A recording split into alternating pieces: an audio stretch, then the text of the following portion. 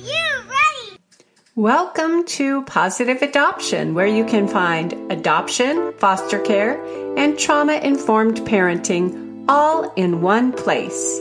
I'm Kathleen Guire, your host, mother of 7, 4 through adoption, former National Parent of the Year, author, teacher, and speaker. But more than any of those things, I'm a parent, just like you. I know what it's like to raise kiddos from hard places. I used to feel as if I were the only one struggling, and because I felt that way, I isolated myself. I don't want you to feel alone in your parenting journey. So grab a cup of coffee and join me for Positive Adoption, a coffee break podcast. Hi, Kathleen Guire here. Welcome to Positive Adoption. This week we are continuing our series on the brain and fear. This is part 2. But before we get started, I'm going to start with my personal update. My personal update is it is a gorgeous autumn right now. It's a time of year where all the leaves are turning and it just looks so beautiful. And my youngest daughter and I went hiking the other day at Cooper's Rock State Forest, and we hiked the Ravens Rock Trail, which is you're hiking on a bunch of rocks to get up to a very, very large grouping of rocks that overlook a huge chasm valley, and it was just beautiful. And it was in the 40s, so it kind of really felt like fall, wearing our sweaters and our layers. And I don't know about you, I had this kind of self-realization recently that I feel guilty if I'm not outside when it's nice.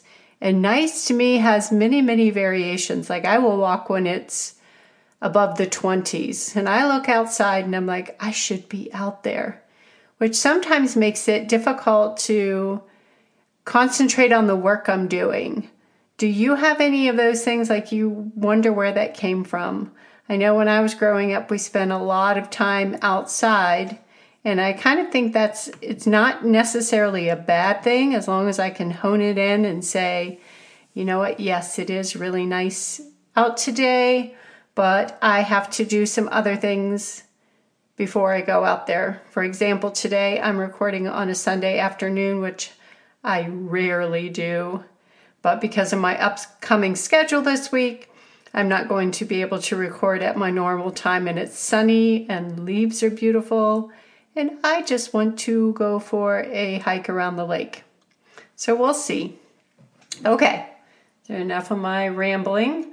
In the community update, I feel like I could just put this one on repeat. The most listened to episode is still how to stunt the growth of anxiety in your child. So I think this is a good series to kind of follow that up. But another really interesting thing, looking at our geographical stats, we've had listeners from Moldova. 6 new listeners from Moldova, which is a small country between the Ukraine and Romania. And it was part of the Soviet bloc, and it gained its freedom in the early 1990s. Can't remember if it's 91 or 92, but it's a beautiful little country. And I thought that was really interesting and really cool because my kids were adopted from Poland, which was part of the former Soviet bloc of countries. So just a little tidbit of history and something really interesting. And let's get on to the topic. So last week, we talked a bit about how fear works. And we talked about the fact that kids who have experienced trauma can feel as if they are being chased by a bear all the time. And a lot of women deal with anxiety more than men do for some reason, but they do. A lot of women deal with a lot of anxious thoughts and anxiety, so we can have a little bit more empathy with our kiddos than sometimes the men in their lives can. Coaches, fathers, teachers, whatever. So I think that it's important for us women to help the men in these kiddos' life understand a little bit more. And the best way to do that is with facts and information and science. You know, my husband and I taught a young married couples class for years. And one of the big rules when you are discussing something with your spouse is not to include the you always or you never statements. So when we're broaching the subject of this kiddo can't go to bed because he is afraid, instead of saying, you know, you never listen to me, or you always think it's my fault that he won't get in bed, and that sort of stuff, is to go over this kind of science stuff. You know, I talked about last week, I read to you a little bit out of How to Have Peace When Your Kids Are in Chaos, some of the facts about fear.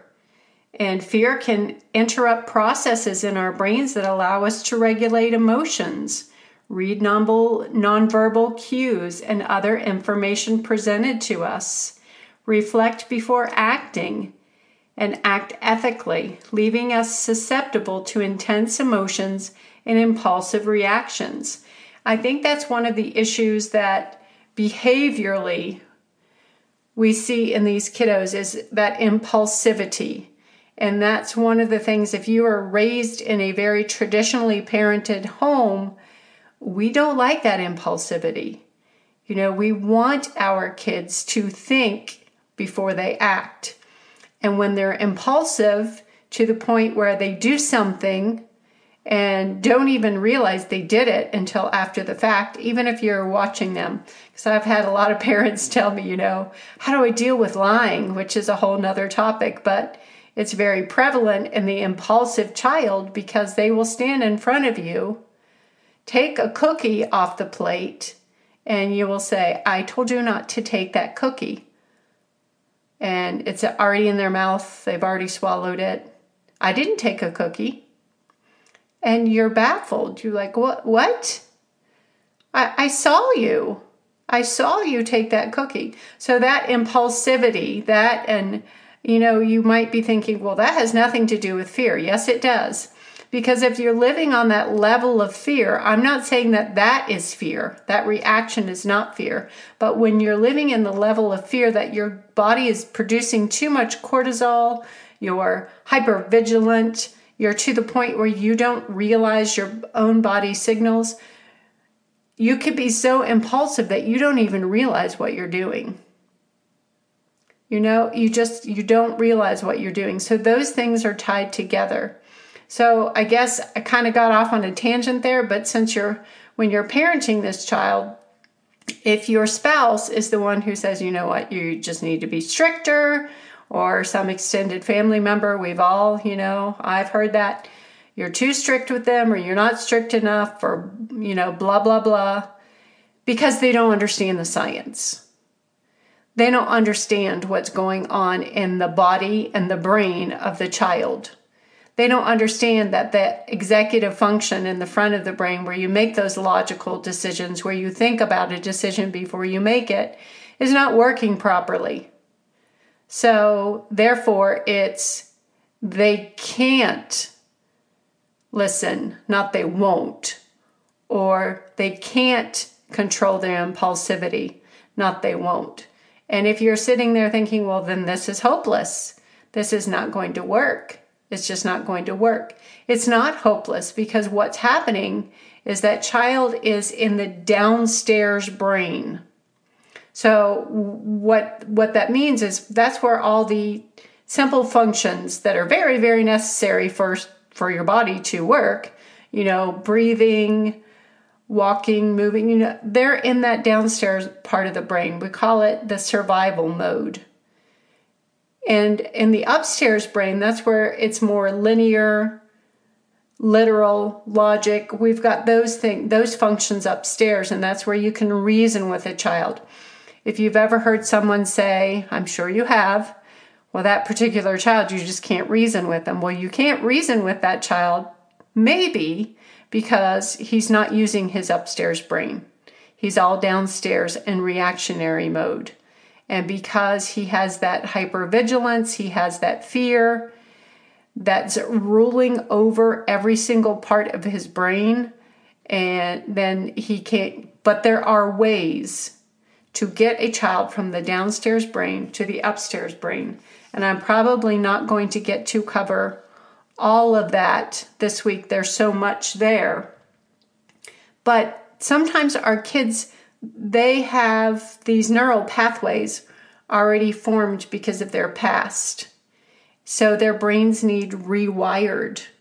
And that doesn't mean you hold your child down and actually rewire the brain, but you rewire the brain by providing new experiences, new reactions to the way that they cope with things, and that you teach them, you actually teach them how to regulate. A lot of these kids have missed that huge chunk of time of co-regulation.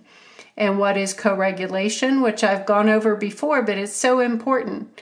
When you bring an infant home from the hospital, you're regulating for that infant. You're wrapping them in the blanket, you're checking the time. Oh my goodness, he hasn't eaten for 2 hours. Time to feed him. You're checking all of those things, and you're regulating for the child. When that child becomes a little bit older, a toddler, and then you move into a season of co-regulation. This is when the toddler recognizes the fact that he can open the refrigerator and he can get out a yogurt. He is beginning to co-regulate. He wants to regulate a little bit, and mom and dad still have to help, because this same toddler will go outside when it's 40 degrees with no shoes on. So you know what? Let's look at the temperature. Look at that. It's 40 degrees. Let's put your socks and your boots on and a coat on. You're co-regulating. So then they begin to recognize, hey, I need to do this. I feel cold. I should wear a sweater. I'm hungry. I should eat a snack. They begin to, with you, co-regulate before they move into a stage of regulation, which is later in their life. And they may be teens when they begin to actually regulate for themselves. But what you will often see is a kid who has experienced trauma, who is a teenager, still needs that co-regulation. They still need that. They're full of fear and anxiety, and they cannot process or they cannot regulate themselves. So therefore, they cannot move from the downstairs brain to the upstairs brain. So, one of my kids, he had a hard time processing any pain, really, or anything that seemed scary to him, which is normal. That's pretty normal. And I'll just share this little story from the book. One day, when Damien had been part of the Guire family for about 6 months, Jerry came home from work. Jerry was in a hurry to change. And while he stood on the steps, he whisked his belt off in one quick movement, and Damien hit the carpet and just started wailing loudly. And Jerry was really confused. He's like, what is it, buddy? Which only produced more flailing, and he was just out of sorts. So when Damien finally calmed down, he said, "Dad, I thought you were going to beat me with that." So remember, we've talked about triggers before. That belt was a trigger for him. And all that Jerry was doing was changing. Just like he was in a really hurry. He didn't want to go down to his bedroom and change his clothes. So Jerry assured him, this belt is for holding my pants up. It's not for beating people. And so that's where the rewiring has to come in. That reassurance. This is a belt. This is what it's for. It's to hold my pants up. And we don't always know everything that happens to the kiddos that come in our home through foster care or adoption. We don't know everything in their past. Just like when you're married and you marry someone and you think you know them, You don't know everything that happened to them before you got into a relationship with them. And often we'll find those triggers later in our marriage, even 20 years later or 30 years later, we'll recognize, oh, that's a trigger from his past. So that's not uncommon. But the wonderful, hopeful news is you can help your kiddos who are stuck in fear to rewire their brain, which I will talk more about next week when I continue this series on brain and fear. So Damien's brain needed rewiring. And one practice that helped Damien move from his downstairs brain to his upstairs brain was to let him say or yell whatever it was that he thought was happening. After he said it, we could usually talk to him and calm his fears. So, like I said, I will finish up today. And next week we're going to talk about a fearful report. How we and our kiddos can get stuck in thinking the negative and retraining our brains. So thanks for joining me today on Positive Adoption, and I will see you next week. Bye. Thanks for listening to Positive Adoption. Make sure you subscribe on thewholehouse.org to receive your gift of 5 things, a tiny handbook for foster and adoptive families, and receive a monthly newsletter plus updates when new books or courses are released. Please subscribe to the podcast on iTunes, Podomatic, Spotify, or YouTube and leave a review so others can find Positive Adoption and know the value of the show. You're welcome to send an email to me at positiveadoption@gmail.com and follow me on social media. You can find me on Facebook and Instagram at The Whole House and Twitter at Kath Guire. Thanks for listening to the show.